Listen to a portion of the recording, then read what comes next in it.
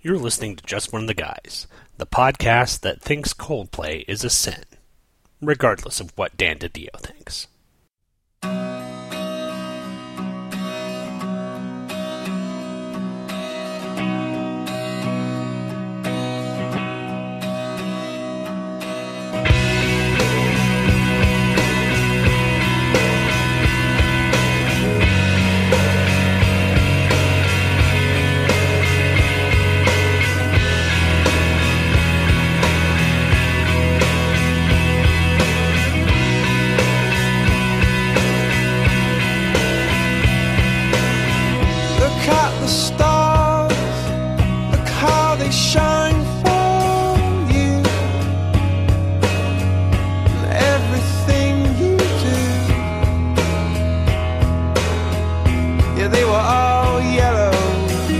Hello and welcome to another colorful episode of Just One of the Guys, a Green Lantern podcast.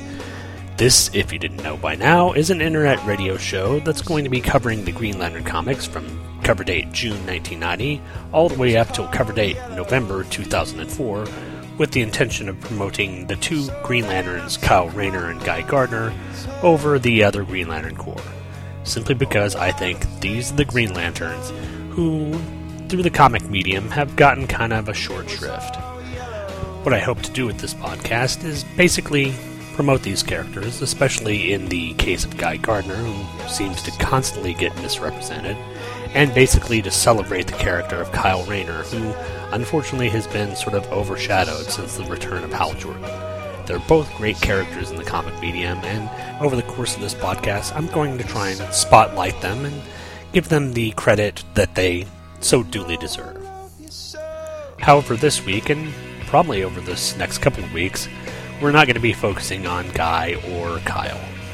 No, we're going to be focusing on the first, well, I guess not technically the first Green Lantern of Earth, since that was Alan Scott, but the first Green Lantern of the Silver Age, Hal Jordan.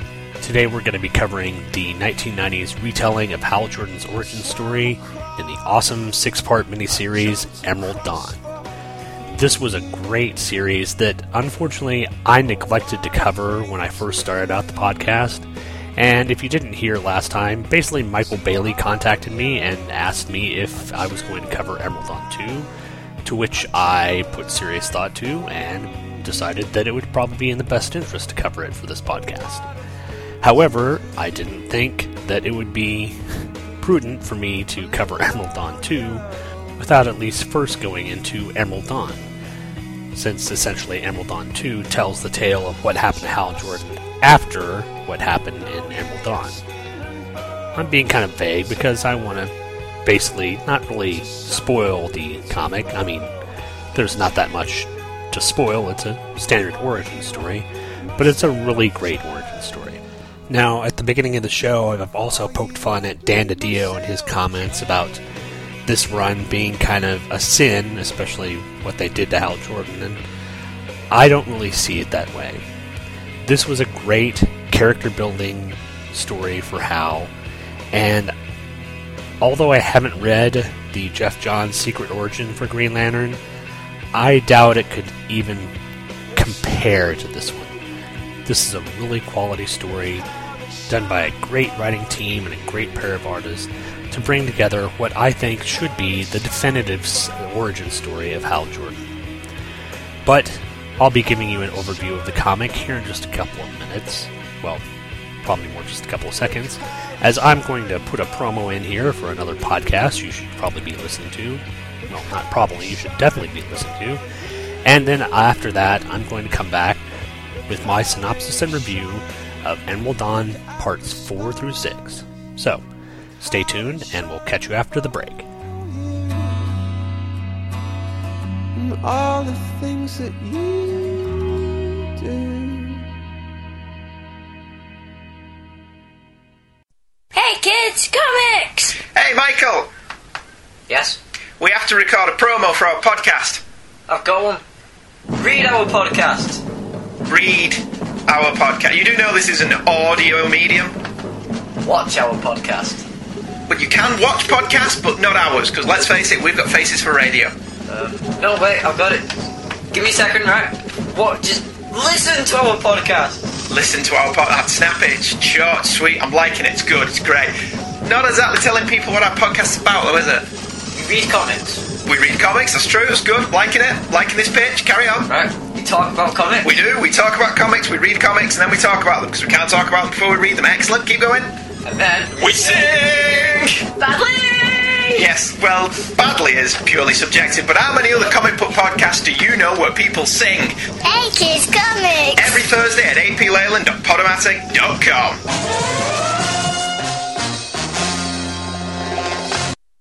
And welcome back. So, let's go ahead and get into Chapter 4, or if you're reading this not from the trade, unlike me, I guess book number 4 of Emerald Dawn, titled Decor, as in C-O-R-P-S. The plot for this one was by Keith Giffen. The script was Gerard Jones. Penciler was M.D. Bright. Inker Romeo Tonkal. Letterer Albert de Guzman. Colorist, Anthony Tolan. Assistant editor Kevin Dooley. And editor was Andy Helfer. We open with a ring-shielded Hal Jordan, flabbergasted that he survived the explosion. Side note, if you missed last issue, Hal tried to destroy Legion by blowing up Abinsur's ship, which created a giant atomic explosion. A giant pink atomic explosion. There you have it. Thinking that he destroyed the yellow alien known as Legion, Hal asks the Ring if he can meet any other Green Lanterns. The Ring complies, and flies him off into space. Simultaneously, Legion is watching from Earth's moon, ready for round 2 of his fight. But Hal streaks off elsewhere, and Legion chases after him. After a quick trip through a meteor storm, Hal lands on a planet in the sector patrolled by Tomar Ray. The veteran Lantern asks Hal to help him with the task of taking out some carnivorous walking grass, which Hal does with a ring construct lawnmower, only to find out that when one of the blades of grass is cut down, 2 take its place. After Tomar corrects the situation, he and Hal sit and chat about being a Lantern until Tomar gets a signal to return to Oa. The 2 Lanterns warp there and meet up with Salak, who takes the duo to the Book of Oa. The book is essentially the expositional news network in written form and tells the tale of the Tick-Tick, who were aggressive bugs, think Lokar from Space Coast Coast to Coast, that the Guardians trapped on their homeworld with a Green Lantern-based force field. After the plot exposition is over, Hal and Tomar talk about what it means to be a Lantern. Hal is willing to accept his responsibilities, but he asks Tomar for one more favor. At the funeral for Andy, Jack, Carol, Biff, and Dee wonder where Hal is. As the trio leaves Jack by himself, Jack is visited by a green, glowing image of Hal, telling him that he's sorry for missing the funeral and that he won't be around for a while. Just as conflicted Carol returns to speak with Jack, Hal's image disappears before she can see what is going on. But Hal's troubles aren't over yet, as he's introduced to his Green Lantern instructor, Kilowog. After a compressed training montage, Hal returns to his room to get some much-needed rest. But he is soon awakened by an alarm, sounding that Oa's defenses have been breached by Legion.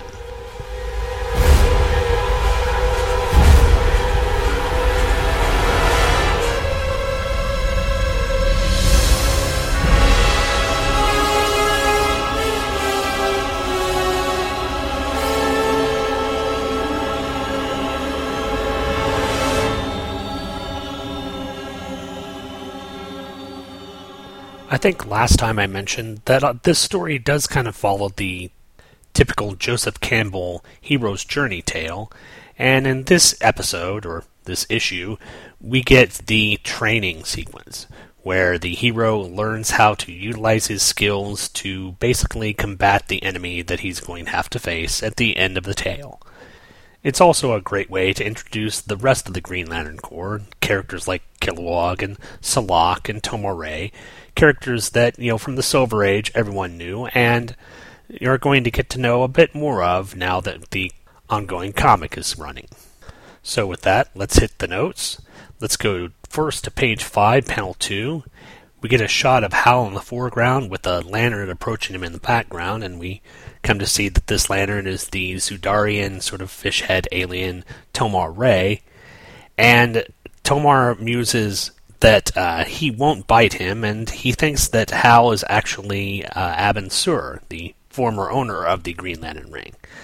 Now, why he thought it was Abin Sur, looking at him from the backside, and the fact that Abin didn't have hair and was red-skinned, I'm kind of wondering if Tomar was just looking at Hal's butt and thinking, my, that's a fine butt, and it looks like Abin's butt, and maybe Tomar can't actually distinguish differences in alien butts. I'm sorry, it's juvenile. I just felt like using the word butt quite often.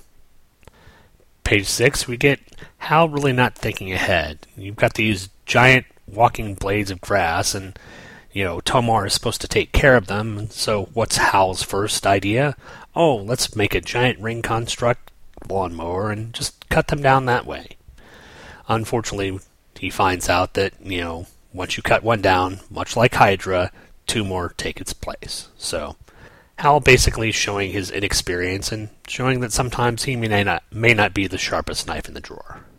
Page 9, it is amazing the number of yellow buildings that they have on planet Oa. I mean, pretty much everywhere, all of the buildings on the planet, including the building that houses the main battery in this issue, are colored yellow. I mean, do the Guardians do this just to mess with the Lanterns? Is this some way to test them to make sure that they have an idea of how to use their ring around the color yellow that doesn't involve them interacting with it? So basically, this might be just super dickery for the Guardians.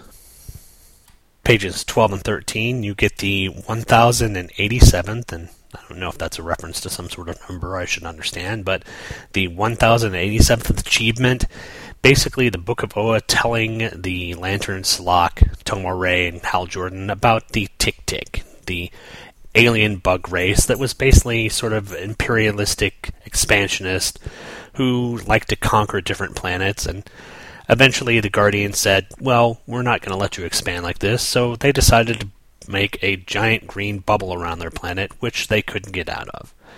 So basically, the Guardians decided to trap these aliens in basically a Green Lantern-powered sphere that they would never be able to get out of.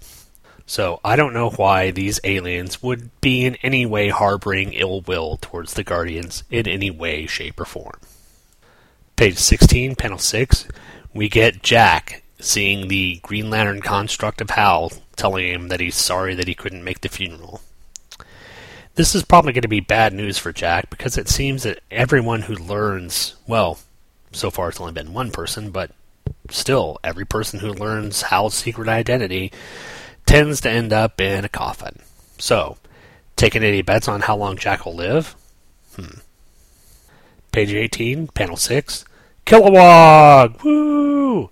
We get, I guess, our first modern age introduction. Well, our first introduction to him, after the reboot. And here he's basically going to be taking Hal through all the motions to train him to be a Green Lantern. And what better way to train someone to be a Green Lantern than by having a montage? I think I know just what we need.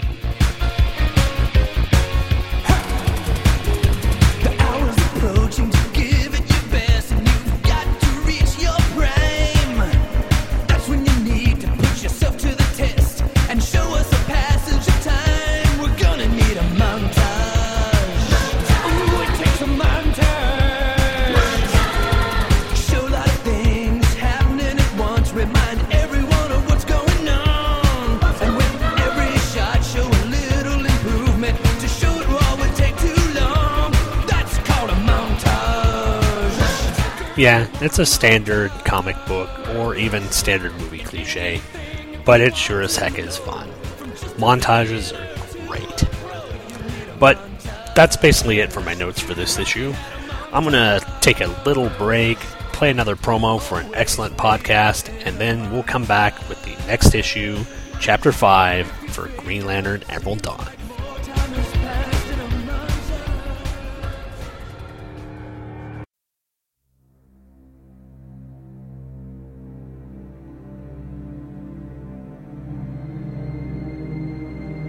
Okay, let's get this show on the road, gang.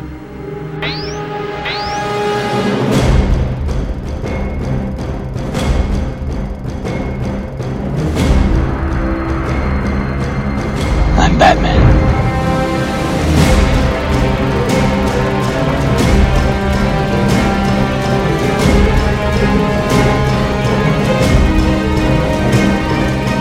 This looks like a job for Superman.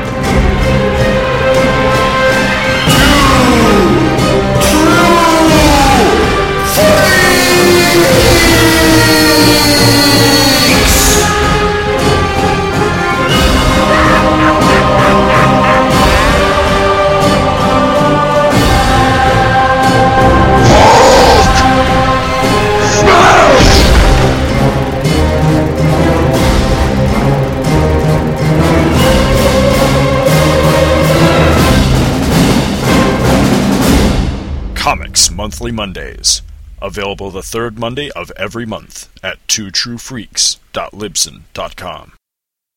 Alright, with business out of the way, let's go ahead and get on to issue number 5. Chapter 5 of Emerald Dawn was titled The Test. The plot was Keith Giffen, script was Gerard Jones, penciler M.D. Bright, inker Romeo Tyne-Gall, letterer Albert Guzman, colorist Anthony Tolan, assistant editor Kevin Dooley, editor Andy Helfer. The synopsis is: the Corps fights Legion. Some Lanterns die. The Guardians are aloof. Hal drops Legion some mud, covering the yellow parts of armor, and beats the living out of him. Legion tells Hal a sob story. Hal is an idiot and breaks open Legion's armor. Legion is a mass of gray protoplasm that is intent on engulfing Oa.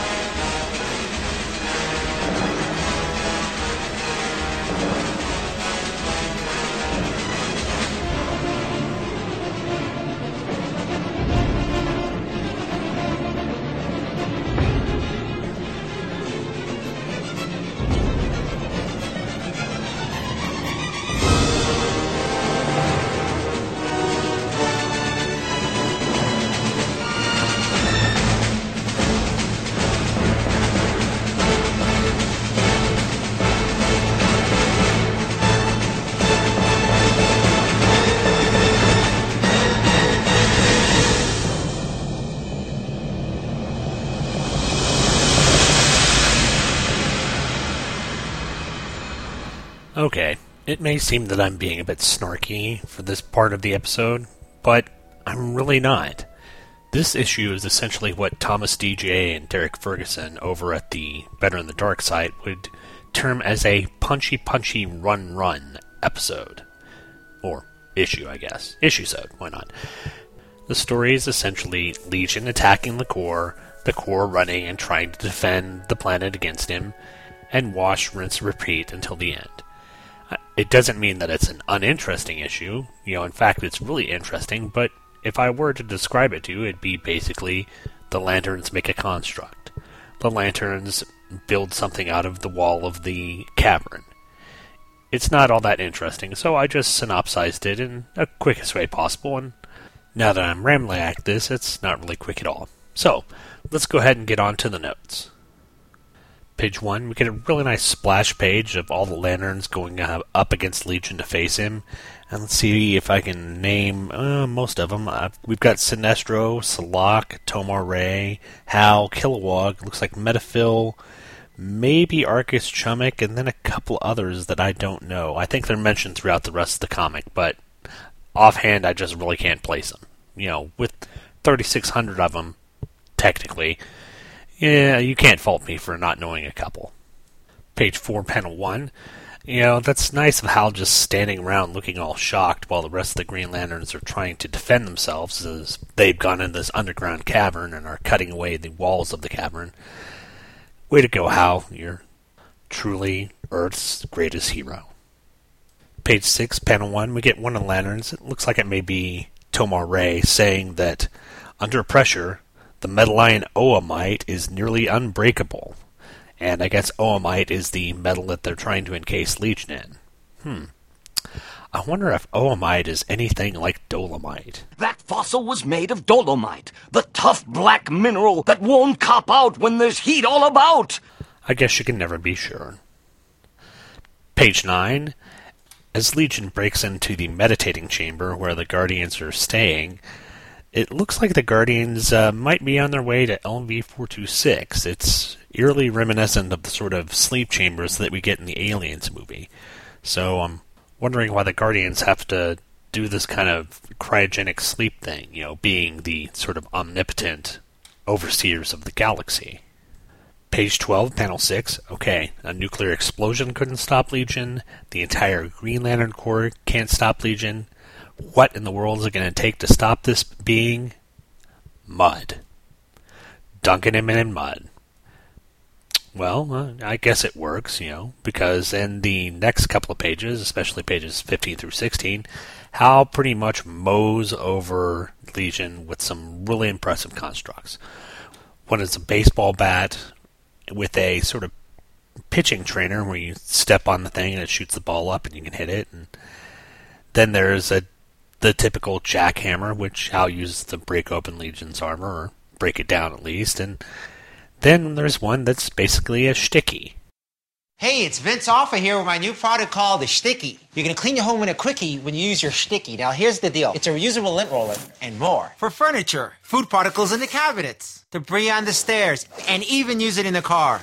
And ladies, you always wanted to stick it to your husband. Now you can. Works on all fabrics, from wool to velvet.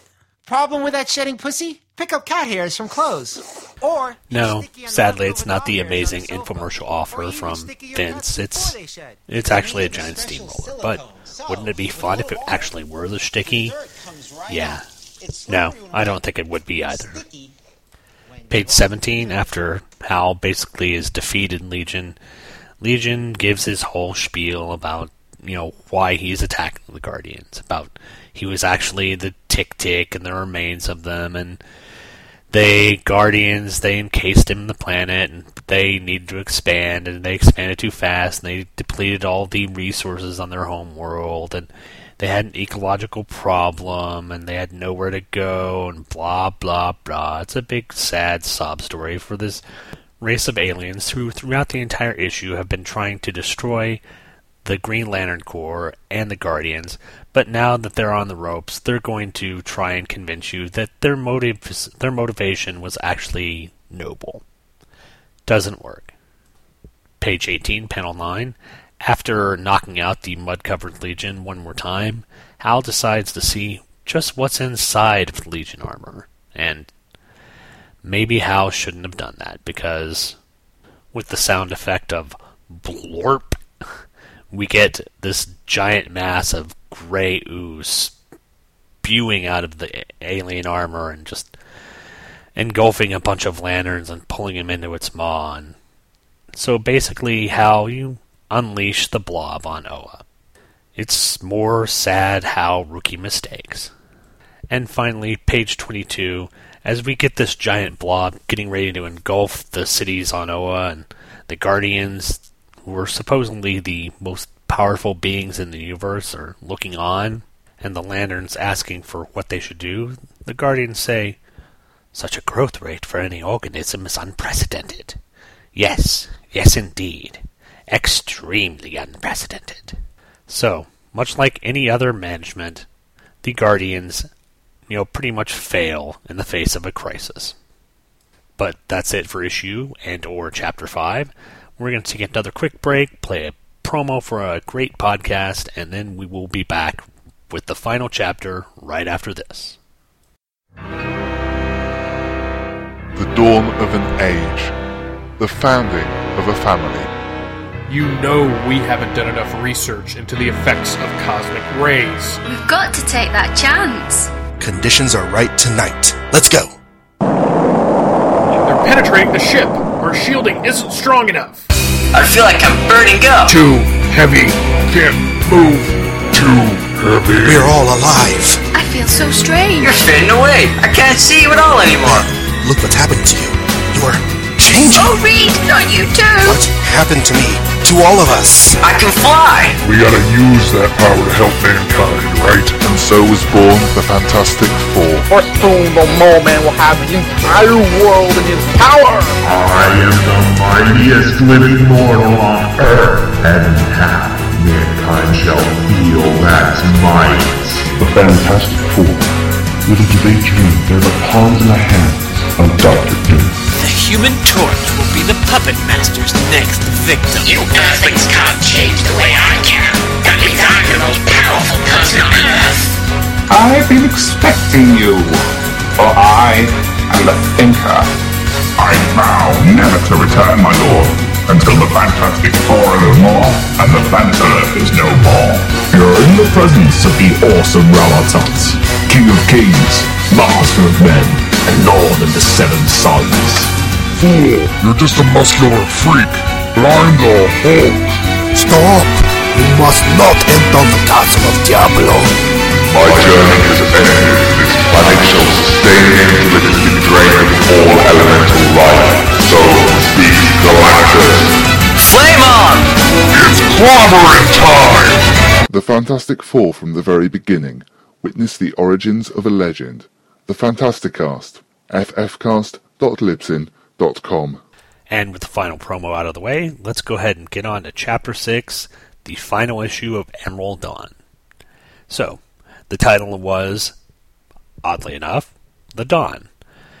Same guys doing it. Plot was Keith Giffen, script was Gerard Jones, penciler was M.D. Bright, inker was Romeo Tongal, letterer was Albert Guzman, colorist was Anthony Tolan, assistant editor was Kevin Dooley, and the editor was Andy Helfer.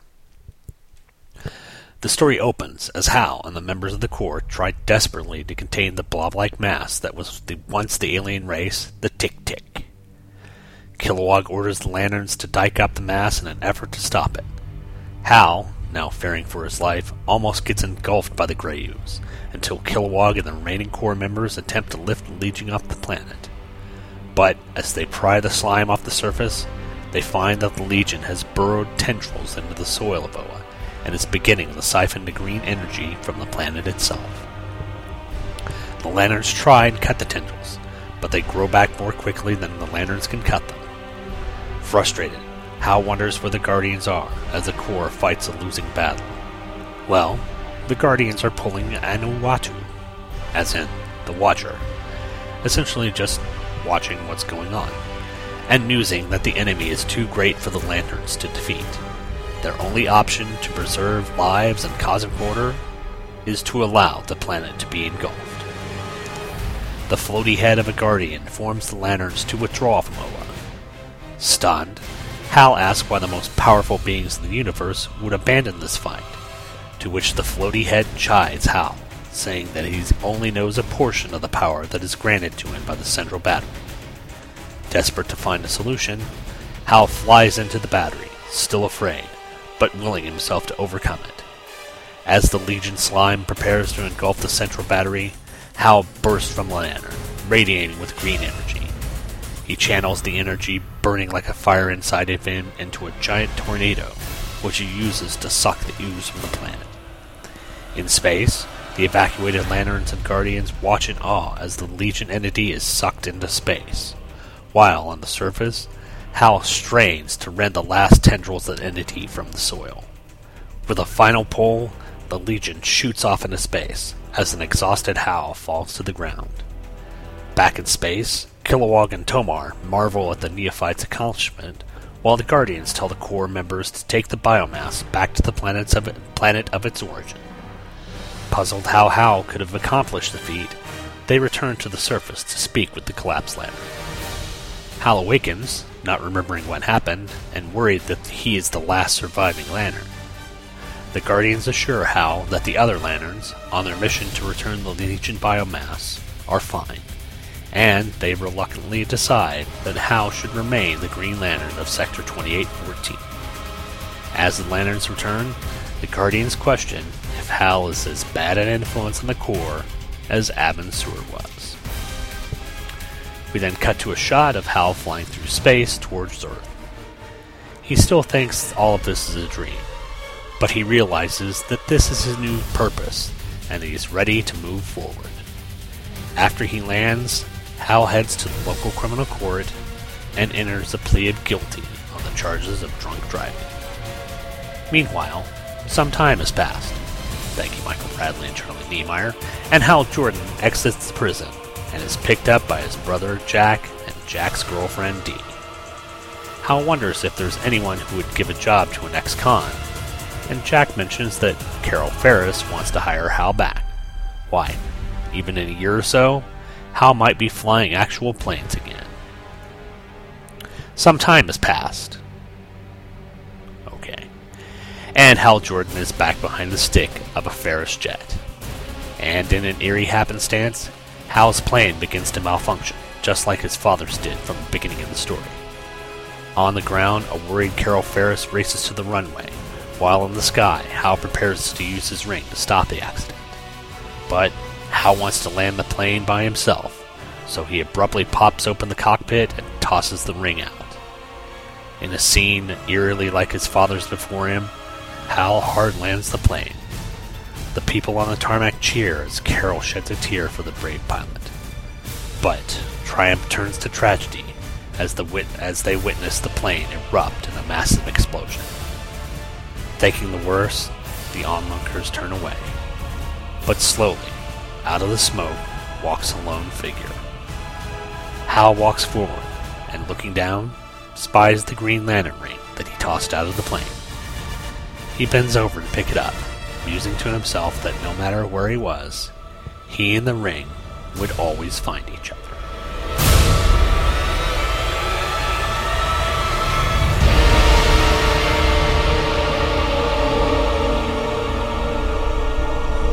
I'm pretty sure I mentioned this before, either in the previous episode or this episode, that if this was what they did to adapt for the Green Lantern movie, I would have so been on it.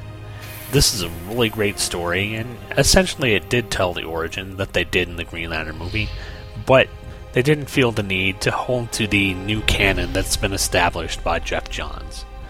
Now, not that the whole idea of Parallax and the Skittles Corps is basically a bad one, but I think a simple story with just a bad guy that, who happened to be yellow and could effectively negate all the powers of the Green Lantern would have been an excellent villain for the film. And it wouldn't require the sort of over-the-top storytelling that, I think probably turned off the average viewer. I mean, it's much easier to get the concept of superhero beats up villain rather than superhero beats up fear. But who can really say? I'm not a movie executive and sadly probably won't ever be one. But let's get on with the notes. We'll start on page 1. It's an interesting shot of the ooze trying to engulf the planet, as the various Green Lanterns are either getting engulfed by it or trying to fight it off. But while all this is going on, in the background we see Sinestro kind of hopping up in the air, doing a sort of, river dance jig, which basically is foreshadowing of the fact that he will become the most evil member of the Green Lantern universe. Page 3, panel 2, this is icky. Not only is it a big mass of gray protoplasmic ooze, but it's got hentai tentacles coming out of it. Yeah, little pink, weird, suctiony tentacles coming out of the ooze. If it wasn't creepy enough, it had to add those in. Page 4, panel 4. Now, this may just be a little nitpick and a coloring error, but as the Green Lanterns are building a sort of wedge to try and pry the Legion out of the planet, the top part of the construct is colored a bright yellow. So I don't know whether that was just a coloring error or what, but it is kind of noticeable. Especially when yellow is supposed to be such a problem for the Green Lanterns. And again, page 6, panel 1, we get all the buildings on Oa are colored yellow. I mean, this is dickery of a super dickery level. Why are the Guardians basically, hamstringing the Green Lantern Corps by making pretty much every building on the planet of Oa yellow? It makes no sense to me. And page 7, panel 5, we get the central battery being housed in a building that is completely yellow. So essentially, the thing that the Green Lanterns derive their energy from is surrounded by something that will sap or allow them not to use their energy. What the Guardians? Page 19, we get some incredible artwork. Bright and Tankal are really knocking it out of the park here. Hal looks really awesome with the sort of green glow just radiating from his body as he's just completely charged with the emerald energy. It's an awesome splash page. Then we get to page 14, and we have the lanterns, taking the gray ooze that used to be the Tick-Tick back to their home world to sort of repopulate it and reseed it. I guess the Guardians are kind of hoping that from this primordial ooze, something good will come out of it. And I don't know, I haven't really read up, but I'm not certain if this is ever touched on anywhere else in the Green Lantern history. Doing a quick cursory check of the DC Wikipedia page, doesn't look like there's anything else done with these characters, so this may just be another plot that DC has dropped and not really cared to pick up again. Page 16, panel 6, Hal finally decides to kind of turn his life around, take responsibility for their actions, and he goes and pleads guilty in court. Whew. It's a good thing that nothing bad will ever come of this. Wink. And then on the next page we get the typical some time has passed. Again, props to Charlie Niemeyer and Michael Bradley. And we see Hal walking out of the prison, being greeted by Dee and Jack. And one of the neat things is, in panel 2, the name of the correctional facility is Gardner A. Broom State Correctional Facility. So it's a nice wink and a nod to Gardner Fox and John Broom, who were writers and creators of a lot of the Silver Age Green Lantern stories.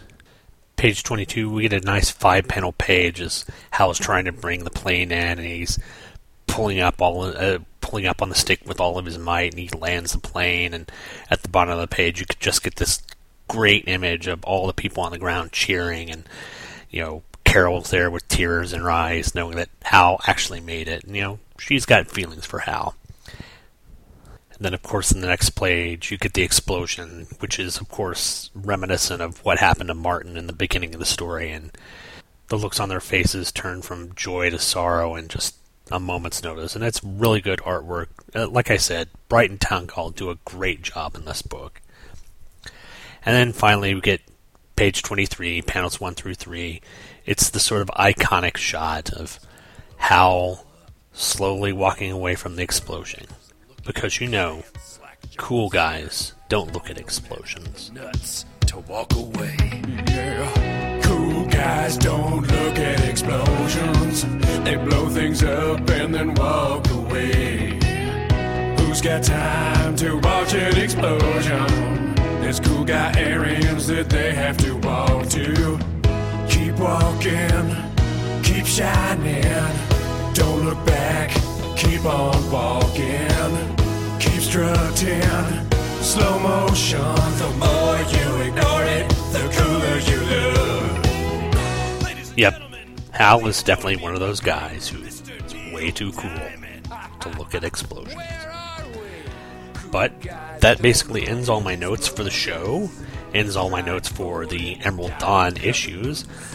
I've got to say, I really enjoyed reading this again. Well, actually reading this for the first time.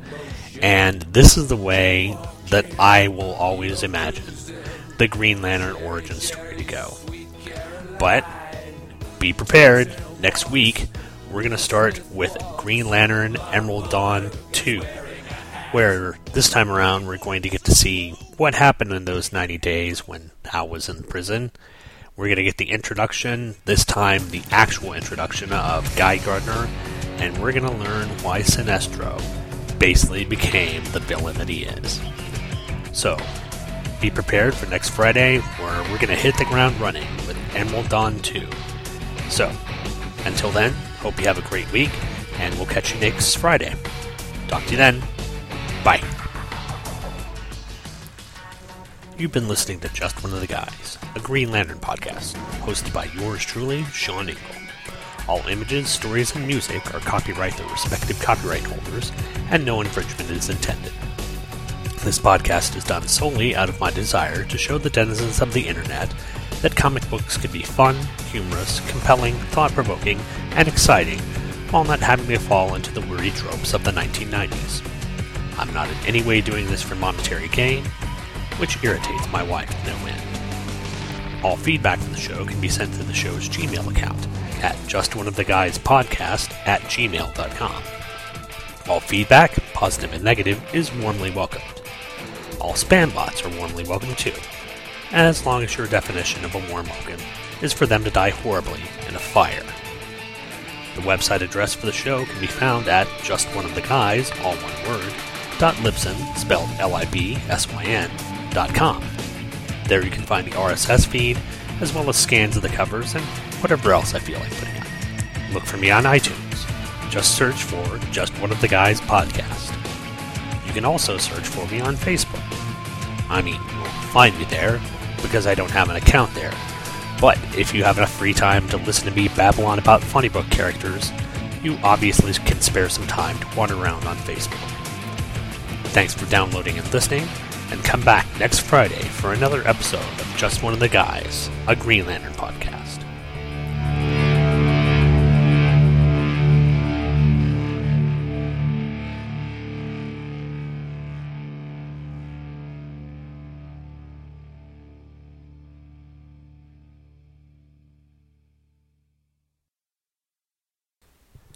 The opening music for today's podcast was Yellow by Coldplay, off their album Parachutes.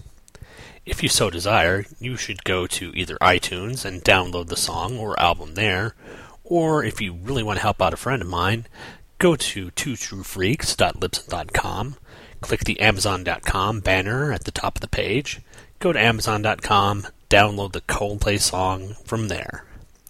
Or if you actually care about life, why don't you go ahead and use the Amazon.com link at twotruefreaks.libsyn.com, search for sporting goods, search for aluminum baseball bats, order one, and when it finally makes it to your home, go ahead and hit yourself in the head with it. It'll be just as fun as listening to Coldplay.